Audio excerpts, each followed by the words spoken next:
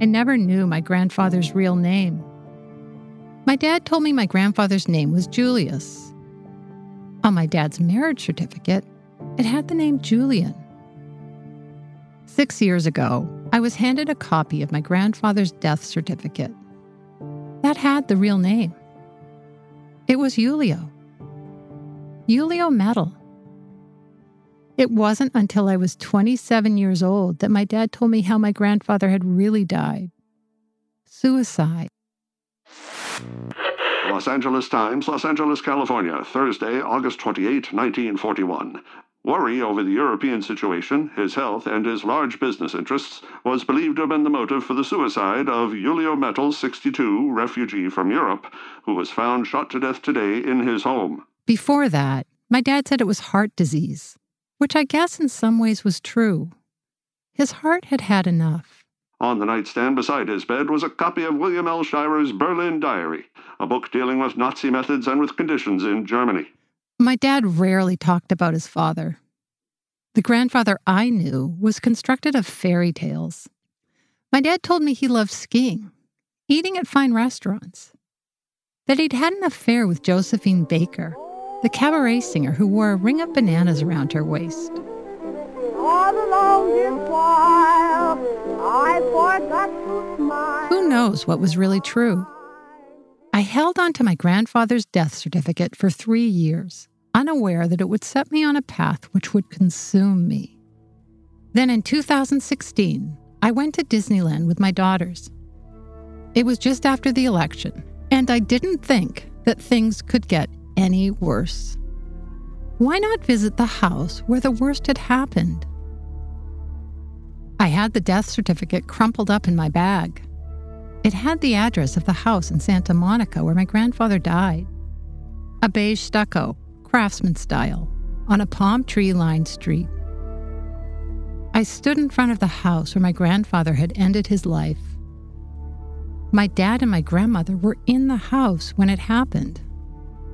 It became real for me, and I felt what my dad must have experienced, what he carried around with him. Why, maybe he got stuck. A 19-year-old in the body of my dad. I started searching on Google, Ancestry.com, newspapers.com.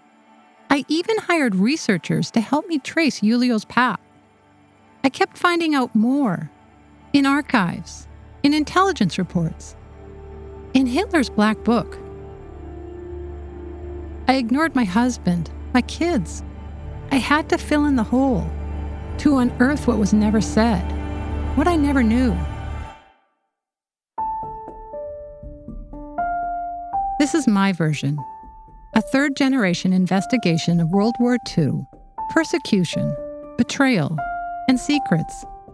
The secrets I know now, the ones I'm not supposed to tell. I'm Camilla Metal Brinkman, and this is Recovering Julio.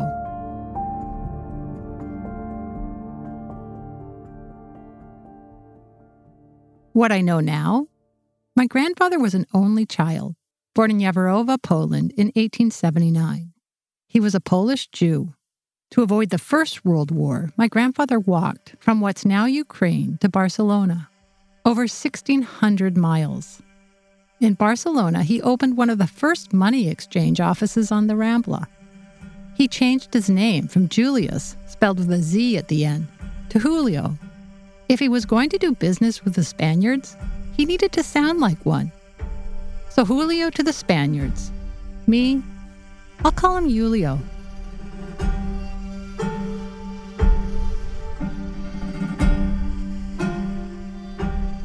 In 1929, he obtained Liechtenstein citizenship, and that gave him easy passage across borders. He owned companies in Switzerland, Spain, and Germany.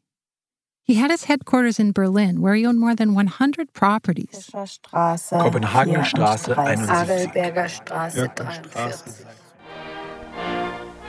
The tragic surrender of Austria to the German military machine commenced when the former Austrian Chancellor Kurt von Schuschnigg failed to satisfy the demands of the German Führer. Will dabei in Zukunft nichts anderes sein, als was ich in der Vergangenheit war. In October of 1938, less than a year before the war broke out, Julio and my grandmother Jenny fled their home in Vienna for New York City. Their 3 children were scattered. My dad, Niceto, at a British boarding school. My uncle Maurice in London. My aunt Camilla in Romania. When Julio and Jenny landed in New York City, Julio set himself up with a suite of offices at 1834 Broadway, Columbus Circle. They lived on Central Park West. I only know this because of a footnote in a book.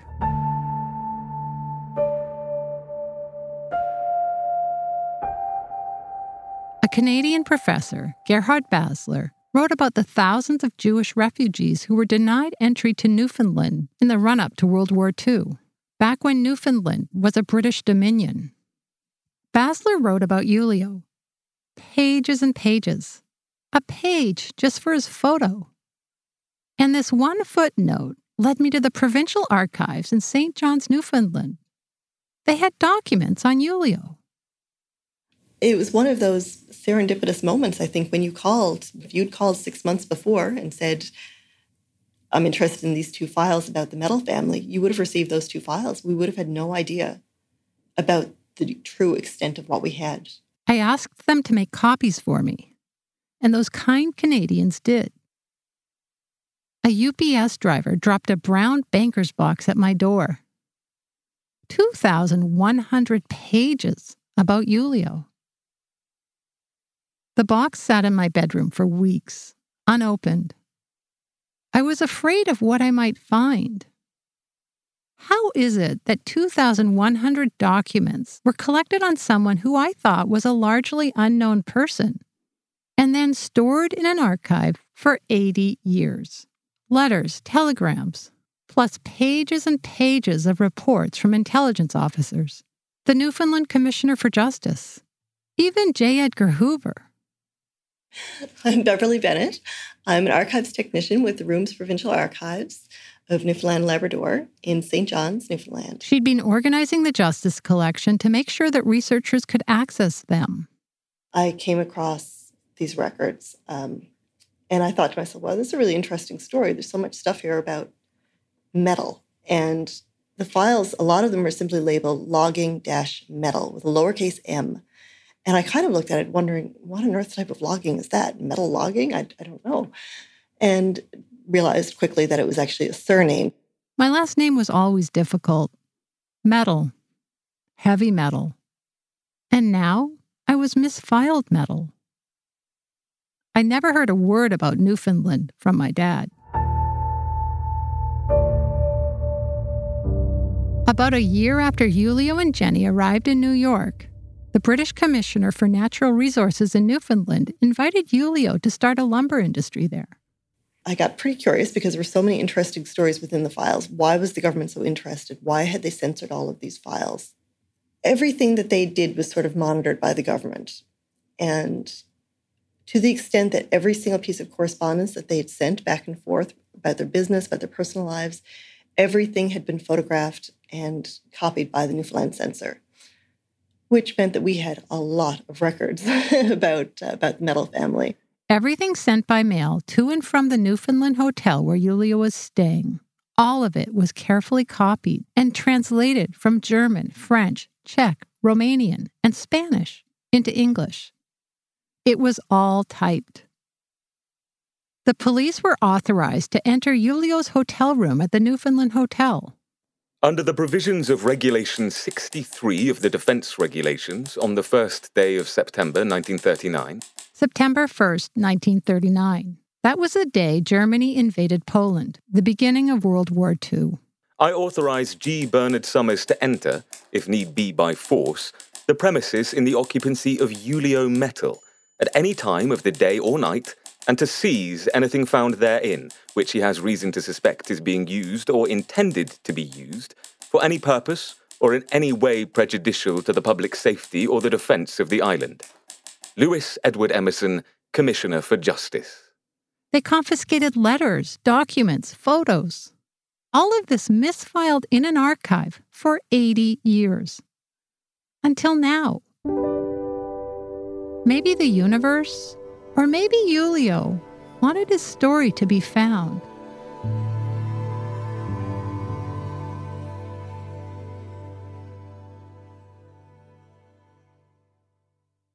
I'm living in this box.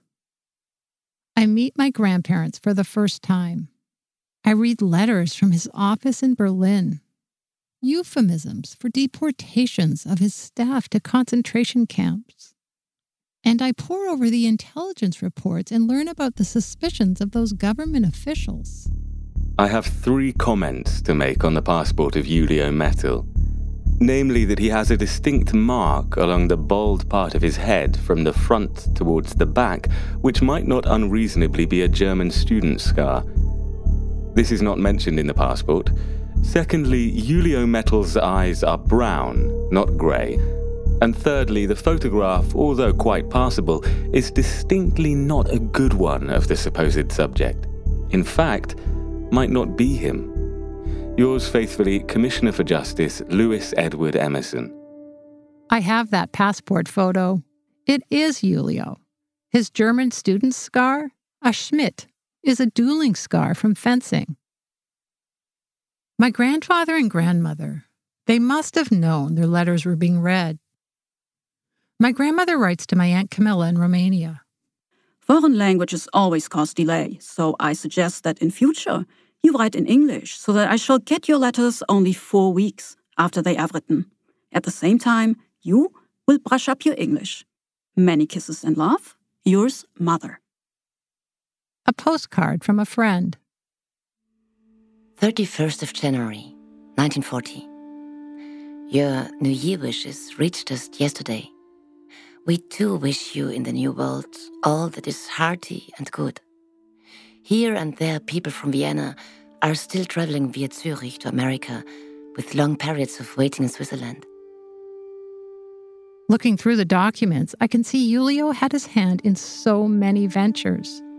I get the sense that he was always working.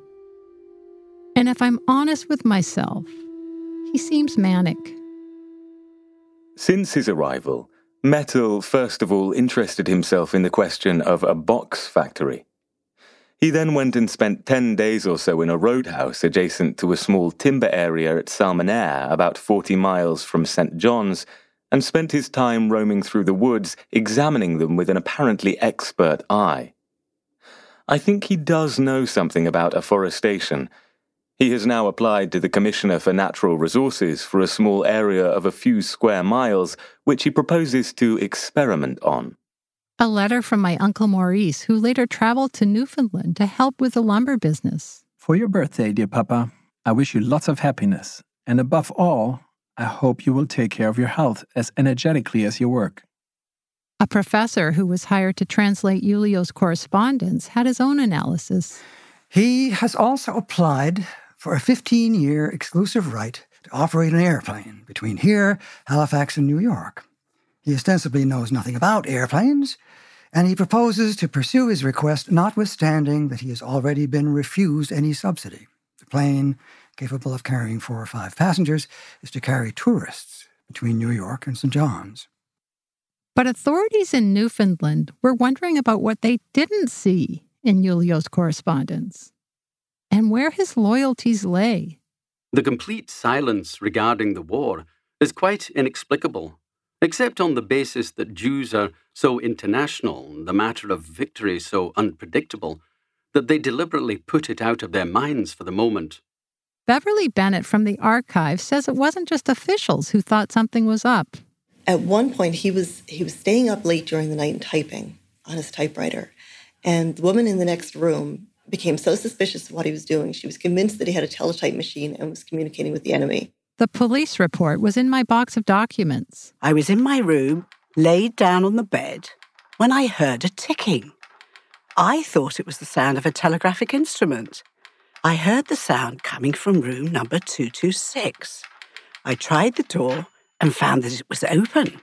Then I went back to my room for a minute. I again went back to room number 226 and knocked on the door. A man called, "Come in." I opened the door and entered. I said, "I'm sorry, I thought this was my room." I made a mistake when I went into room number 226. I saw a man using a typewriter. I did not notice any wires leading to the typewriter. Julius Metall, unable identify according information furnished. Stop. Hoover. Telegrams were going from Washington, D.C. to St. John's, Newfoundland. The police chief in St. John's was suspicious. He even contacted FBI Director J. Edgar Hoover. January 16th, 1940.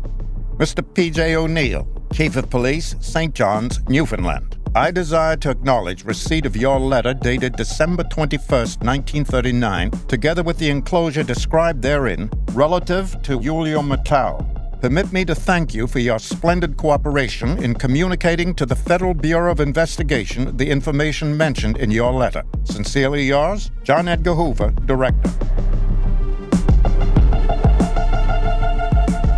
The Commissioner for Justice was extra suspicious. Chief Commissioner, Royal Canadian Mounted Police, Ottawa, writes they and their companion are suspected of alien enemy activities. Their correspondence, which will be forwarded by first mail, deals with numerous commercial ventures in various parts of world in such terms to create idea of facade to cover hidden activities.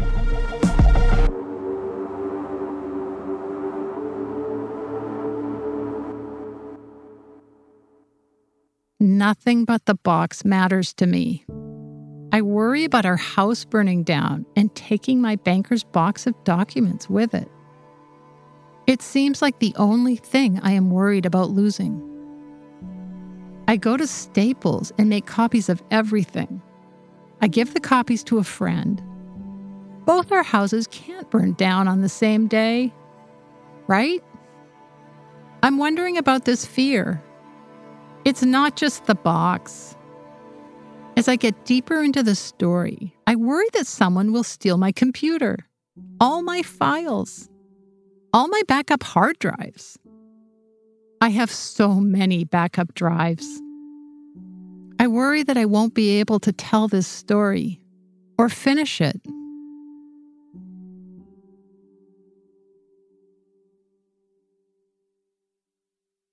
Julio knew what was going on with his mail. He numbered every letter. Yet he was so driven to make a new life in North America. In addition to building sawmills, importing bentwood furniture, exporting plant clover, fish meal, dried codfish, smoked herring, investing in a box factory, importing Romanian jam, there was manufacturing fine leather handbags. And more from the professor who translated the documents. Many projects were taken up by the Metalls and their associates, pursued with detailed correspondence to a certain stage, and then dropped. Zipper fasteners is a case in point. Then, after several months, Mr. Julio Metall suddenly states that there are no prospects in zipper fasteners. Or another instance can be given in the case of Mr. Rudich, Mr. Julio Metall's son-in-law. He states he wants to leave Romania and settle in Canada, and there's a long interchange of correspondence regarding the prospects of canned chicken, the preparation of mica, a project for gin distillation in New Brunswick, and the extraction of starch from potatoes. Of course, all the Metall files may not have been left in the luggage, and it is easily possible that we may have overlooked some of it. Letter number 5, April 9th, 1940. I'm not at all happy about you, Father, not taking a holiday. Don't talk yourself out of it. You really need one. During this time, Julio invented the Grizzly Grip, a rooftop car carrier that could be suctioned onto the roof to carry luggage or skis. 2 models were displayed at the Cadillac Motor Car Showroom in New York City. But as my grandmother wrote to Julio, the salesman, Walter de Grace, wasn't working out so well. Regarding Grizzly Grip, we are sorry to inform you that we had a very exciting scene in our office last night. We do not know anymore how to get along with Mr. de Grace and ask you to tell him immediately that he should stop his activity until you return. He first said he would quit by himself. However, he is still sitting on his desk, and we do not have the impression that he will leave. We cannot throw him out. I remember my dad mentioning the roof racks, maybe even the name, Grizzly Grip. But all I gathered was that the idea was too far ahead of its time. that it never got off the ground. I get the sense that the officials who were reading his correspondence thought Julio was spinning out of control. I think Julio is a bit of a fumbler, messing around in a number of things which he thinks may succeed. He has got vast wealth. He is out of his element in language, customs, environment. He is middle-aged. He is mentally lost. The siege of the doomed capital of Poland, the city under bombardment. Blasted and burning for 3 weeks, one of the bravest defenses in history, the hopeless resistance of devastated Warsaw. As the war gets closer, Julio is desperate to bring family and friends over from Europe, often sending affidavits on their behalf. On February 8, 1940, he wrote to the American Consul General in Zurich, Switzerland, in support of Dr. Ernest Laux, his wife Dr. Mina Laux, and their son, Thomas Georg Laux. I am the owner of 2 buildings in New York and have a considerable interest in a third one, the Homebright Apartments, and shall put at the disposal of Dr. Laux and his family an apartment in one of these buildings. Very truly yours, Julio Mettel. The Laux got out, but so many others didn't. Maurice writes to Julio that same year. Dear Papa, I had another letter from Benno Igre from Denmark. To my great dismay, he writes that Heinrich Igre has been transferred to Buchenwald concentration camp a few weeks ago. I can see Julio was sending money to the Jewish Youth Relief. December 13th, 1939, he gave 2,000 Reichsmarks, about $800 US at the time. A month later, 800 Reichsmarks for help and reconstruction. February 29th, 1940, Julio writes to the American Consul General in Bucharest to get my aunt and uncle out of Romania. I hope you will be kind enough to grant a visitor's visa to my daughter so that it will be possible for us to see each other again. It has been a long time that I have not seen my daughter. He also petitioned British authorities on their behalf. He has also applied for permission to bring from Romania his son-in-law Edwin Rudich. The man, he claims, is a noted and wealthy brewer in Romania, and Mettel wishes our immigration authorities to wire the British consulate authorities in Bucharest to visa the passports of Rudich and his wife for a trip to Newfoundland to examine into the wild berry industry in this country. Yours sincerely, Commissioner for Justice Louis Edward Emerson. I find out that because they are brewing beer for the German army, my Aunt Camilla and Uncle Edwin get a reprieve. Their deportation order was canceled. Keeping in mind that we are lacking specialized workers in the beer, liquor, and alcohol industry, these Jewish workers cannot be replaced with ethnic Romanian workers. And if they will be evacuated, these industries will suffer, inflicting great losses to the state budget and putting numerous Christian workers out of work, causing union unrest. We recommend these Jews, previously nominated, to stay put. In the Solomon Rudich Brewery, the following workers are needed. First, Edwin S. Rudich, owner and licensed beer maker. Second, Stern Solomon, master beer maker. Third, Shedel Moses, master liquor maker. I still can't get over the fact that brewing beer saved their lives.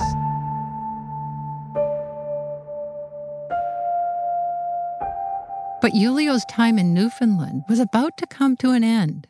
There had been an editorial in the Telegram, from what I could gather, about what were they doing here. So I think that there was, I guess, a certain xenophobia that was happening here at the time. And people were definitely questioning, what are these men doing here? What are the conditions at this camp, this logging camp? Who are these people and why are they here? And who are they associated with? There's a name that keeps coming up. 18th of February 1940. Following information for appropriate counter-espionage authority. Julio Mettel and Maurice Mettel, claiming Polish nationality and holding Liechtenstein passports, arrived here in December. Their telegrams and letters show them in indirect contact with Count Lazarus Henkel von Donnersmarck. Count Lazarus Henkel von Donnersmarck, Count Lazzy for short. In my box of papers, a Henkel von Donnersmarck appears on a British MI5 index of suspects. 12th of March 1940. Number 132 secret. In view of statement that metals have been in contact with von Donnersmarck, they must be regarded with considerable suspicion, and it would not be desirable to continue negotiations with them. Not long after that, my Uncle Maurice was expelled from Newfoundland. And Julio, who'd been going back and forth, was barred from entering. Their lumber business abandoned. 1,000 cords of scaled timber was left to rot in the woods. What would have happened if this really successful industry had been established in Salmon-Air at the time? How different could things have been? But we'll never know because they were really driven out of the province. And I guess all those men were laid off and the industry failed.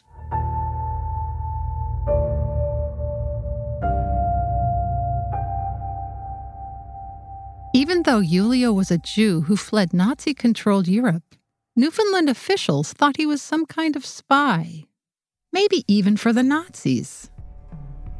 I had an opportunity on the train to read the whole of the metal file, somewhat disconnected fragments as heretofore, but as a complete story. Julio Metal is undoubtedly a refugee. He is a Jew. His property is, I believe, the subject of attack. My uncertainty arises from the fact that government has not confiscated his properties. When Hitler came to power in 1933, Julio was a wealthy property owner, a man with businesses across Europe, a banker, an industrialist, a Jew. The kind of person Hitler wanted to eliminate. I learned that Julio was on Hitler's hit list, the Sonderfahndungsliste GB, the Gestapo Black Book. It's a list of 2,800 people to be arrested if the Nazis had invaded England.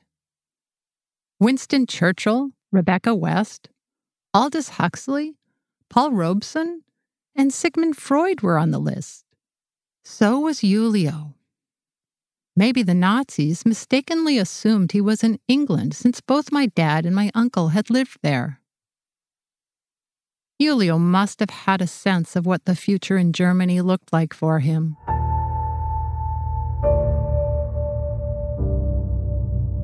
Every day I'm waiting on news about Julio. My trackers span the globe: Santa Monica, Vienna, Jerusalem, Barcelona, Berlin. A Viennese genealogist leads me to a Berlin genealogist, who then leads me to a Berlin historian. It's my latest eureka moment.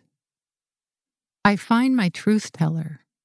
My name is Beate Schreiber. I'm a Berlin historian and do research into, let's say, Aryanization and confiscation of Jewish property in Germany and occupied territories.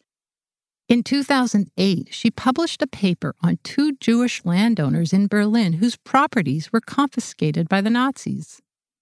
One of them was Julio. I've been strongly advised not to talk about this part of the story. Your grandfather would not want you to tell this story. Your father would not want you to tell this story. What happened long ago should stay put. But I'm telling it anyway.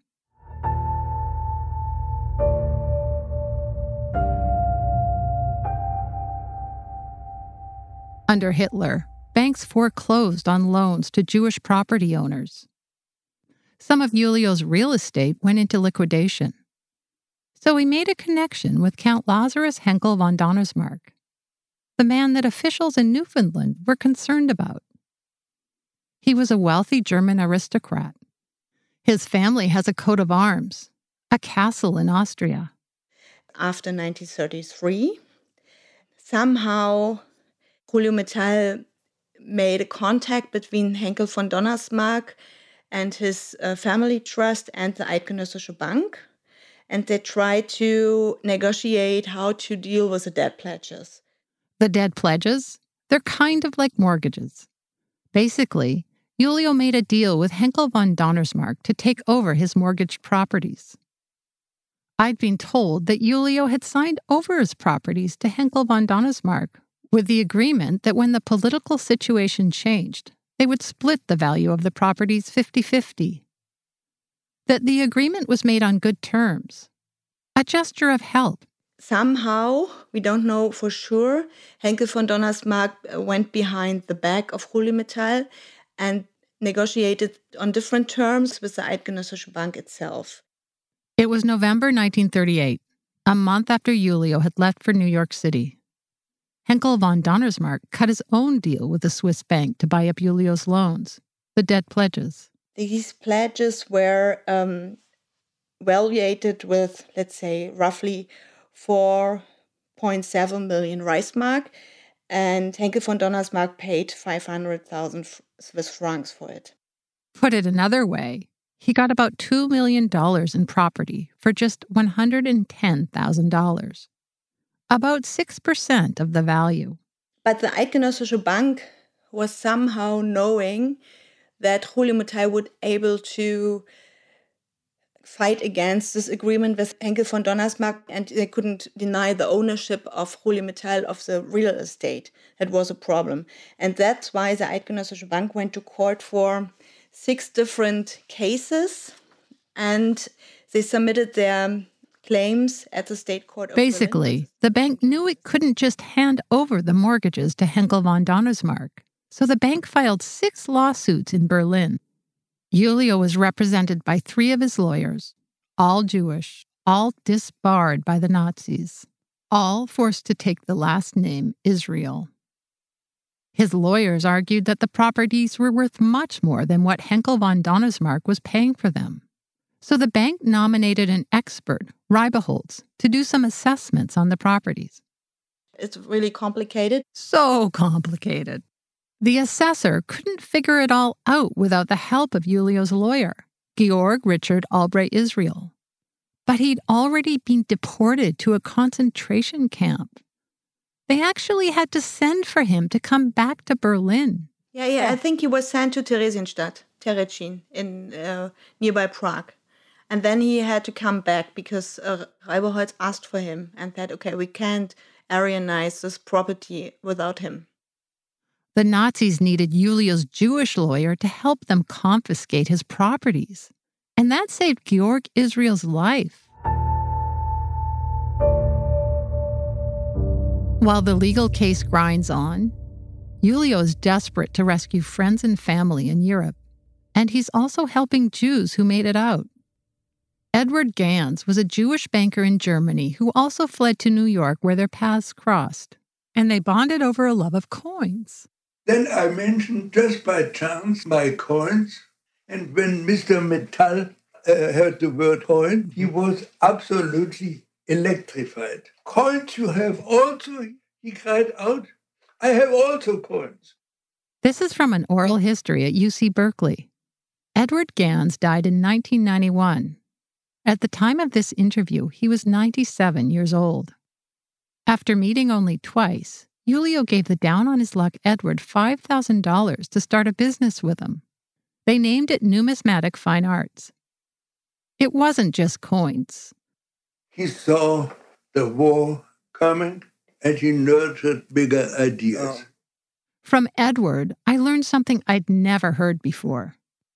That Julio reached out to FDR to talk to him about rescuing Jews from the Third Reich. Requested an audience with President Roosevelt, which was granted, and he said to the president, I have 2 problems. I see the war coming, and the United States should buy from Canada the island of Newfoundland. My second problem are the Jews. You, the president, should come to an arrangement with Hitler and grant a portion of the United States to the Jews. I believe he named Dakota or Utah. Julio asked FDR to give sanctuary to the Jews in the Dakotas or Utah. The president received him very kindly, but as history taught us, nothing came out of it. I think about never knowing this for my entire life. That my grandfather met with FDR. That Julio had hope that he could bend the course of history. Julio's veneration for the president continued. He ordered a well-known artist to create a medal in honor of President Roosevelt, which he inscribed with the words, "To a humanitarian." Unfortunately, I can't find any record of their meeting. Only Edward's recollection of Julio being granted an audience with FDR. So I send an email to the FDR Library and Museum in Hyde Park, New York, to ask about the medallions Julio had the U.S. Mint make for the president. I'm Michelle Frauenberger, and I'm the Museum Collections Manager here at the FDR Library. So, I got your email, and so often, probably more often than not, when we're asked about something, we unfortunately don't have it in the collection. And I was very excited to see that we had this particular item in our collection, and not only had it, but we had some background information, which is the other thing that we don't have a lot. We walk up the stairs and enter a glass-walled room surrounded by books. The medallions are in a small royal blue velvet case. They are platinum, gold, and silver. On December 31st, 1940, Julio writes, "My dear Mr. Roosevelt, may I take the liberty to congratulate you on the inauguration of your third term in office. I am sending you this medal, which I respectfully dedicated to you, with the expression of my very highest esteem. I beg to remain, yours very truly, Julio Medal." Respectfully dedicated, Julio Medal, numismatist, Santa Monica, California. He must have had such optimism to be doing that. And it's a beautiful set, too. This is the platinum. Mm-hmm. It's heavy. You can see there's a lot of density to that. But then when you find the story behind it, there's so much more, your grandfather was an immigrant and he had this whole story, unfortunately ended rather tragically. He admired FDR so much to go through and hire somebody and have these specially made just for FDR. There's other documents stored with the medallions. I find out that Julio had given one of the medallions to a typist in Roseville, Oregon. At this point, he was running sawmills in Oregon, driving up and down the coast. That typist wrote a letter to the FDR Library hoping to learn more about her medallion.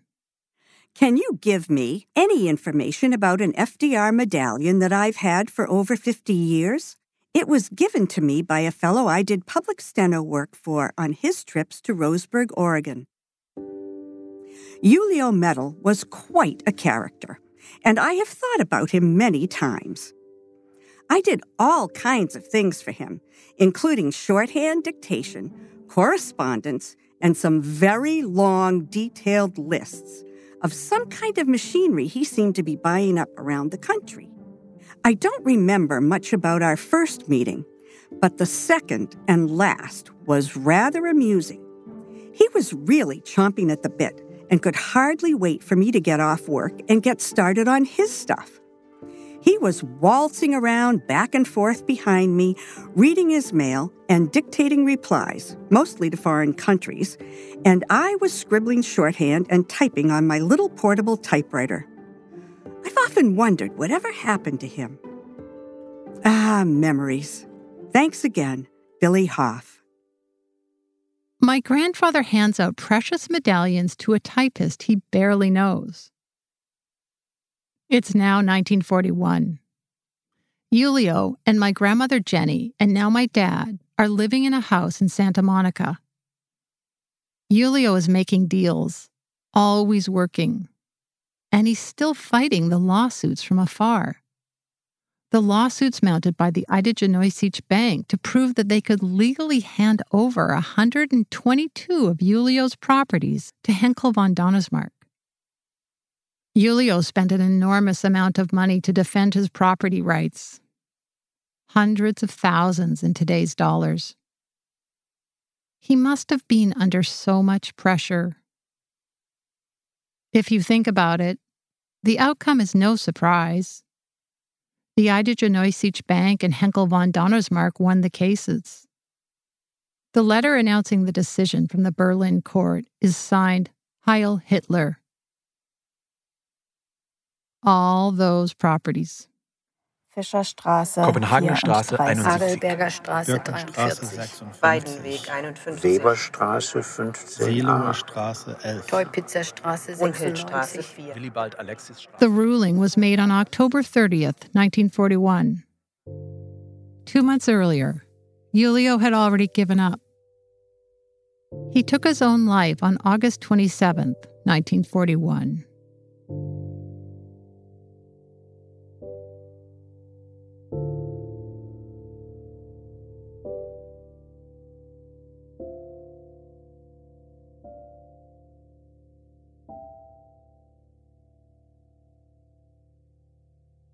Man's death laid to war worry. That was a headline announcing Julio's death in the LA Times. Maybe the editors at the newspaper wanted to focus public attention on the war in Europe. I asked Beata Schreiber, the Berlin historian who has spent so much time researching my grandfather, her thoughts on his state of mind. Are you able, sort of in a little bit of a nutshell, to tell me what you think led to Julio's suicide? I think because he was depressed.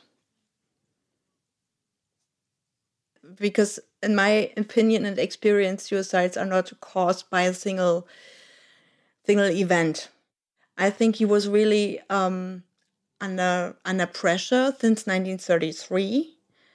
And many people took their lives because they had to deal with the pressure and the discrimination and the policy against them. Julio must have had a sense of impending doom as Nazi Germany was swallowing up more and more territory across Europe. And maybe he felt the added guilt of getting out when so many others couldn't.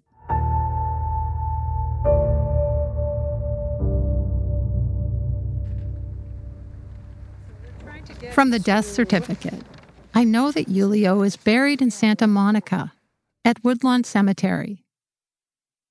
So 2 years and 10 days after I began this journey, I go back to where it all started for me, Santa Monica. I'm walking around with my sound engineer, Ryan Lentini, and we meet a man named Arthur. 17th Street. All right, well, 17th Street is that one. That's parallel with 14th Street over there. And there's Pico Boulevard. That's kind of near where my father's buried, because he's in 13S. Arthur knows his way around. If you went in a straight line, it would be that way. Actually, your loved one's closer to Ted Bessel, I would think, from the That Girl television series. I don't know it. You're not that old. Okay. Marlo Thomas? Yes. Okay. He played the boyfriend. Well, thank you. All right, you're welcome. I hope my teeth weren't yellow. Oh, that brick wall. Okay. So did he say it was before the brick wall or after the brick wall? We're going here. And he said kind of that direction, right? Okay, there's 13S. And so we'll probably just go further, right? But he said not beyond the brick wall, right? We're looking for metal. METAL. It's in this section? I guess we just have to go back and forth and see, right? Check everyone. 1918, 1965, 1912. Are these the Masonics? Is that? Yeah, that's Arthur's father. He said he was close to Arthur's father, so we know we're close. We know it's here, right? Or is it on the other side of that wall? Jeez, I did not know this would be so hard to find it. There's 20. Yep. There's 14. So I would think it would be right around where we are. Okay.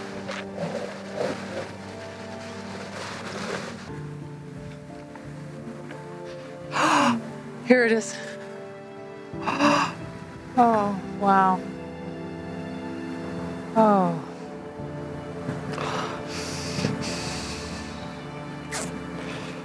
I never thought I'd find it. It's such a simple gravestone. Just seeing it is really...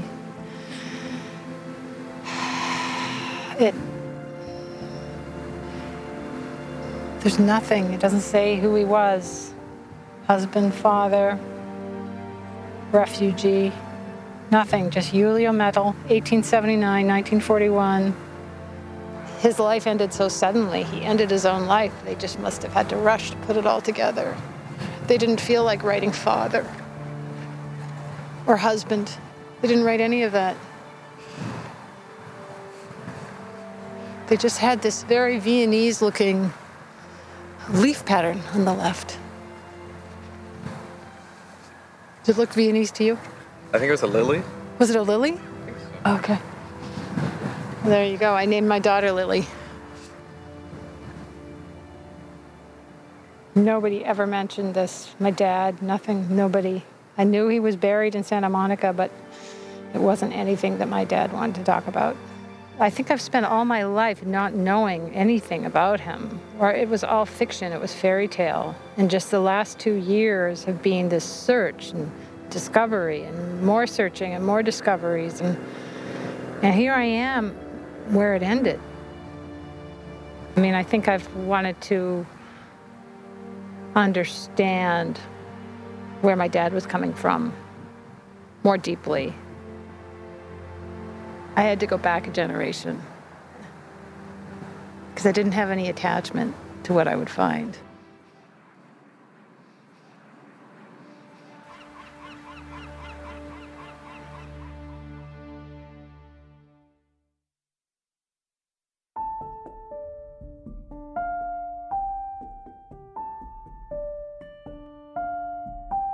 I'll never really know why Julio decided to end his life in that house in Santa Monica with my dad in the next room.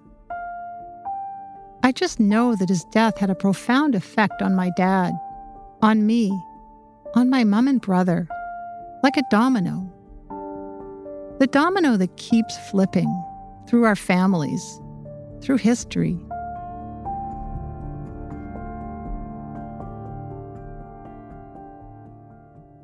Two years after Julio's suicide, my dad became a professional secret keeper, an intelligence officer for the Office of Secret Services, the precursor to the CIA. He was trained in how to put a lid on it. There were many mysteries floating around in my childhood, but I didn't even know they were mysteries until I started uncovering Julio's story. My dad hid in plain sight. My dad who survived. My dad who's no longer alive. In my box of papers, I find out that he goes by another name I'd never heard before. Ned. I want to talk to the people who knew him, who maybe knew what he was hiding. That's what I'm working on now. Recovering Ned.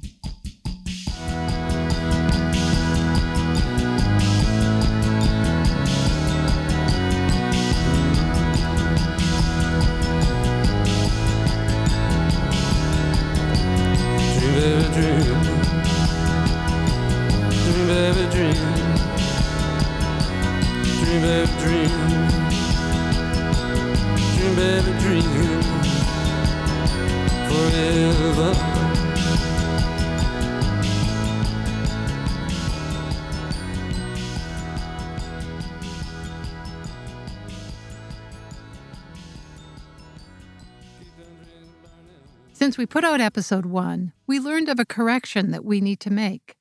In the episode, we mentioned that Georg Richard Albrecht Israel was deported to Theresienstadt, but then brought back to work on Julio's real estate lawsuits. The Nazis needed help to confiscate Julio's properties. But Julio had 2 lawyers named Georg, and only one of them survived Nazi persecution. It was actually his lawyer, Georg Maximilian Homburger, who was sent to Theresienstadt, where he died at the age of 53. The other Georg Richard Albrecht Israel, was sent first to the police prison at Alexanderplatz and then to the Jewish hospital in Berlin. The hospital served as a collection point for deportations to concentration camps. There's a note in the record stating that the secret police would not release Georg, meaning deport him to a camp. Georg Israel was to remain at the Jewish hospital to continue his work on sorting out Julio's real estate holdings until the work was completed. Georg survived, and he later worked on the restitution cases for my family.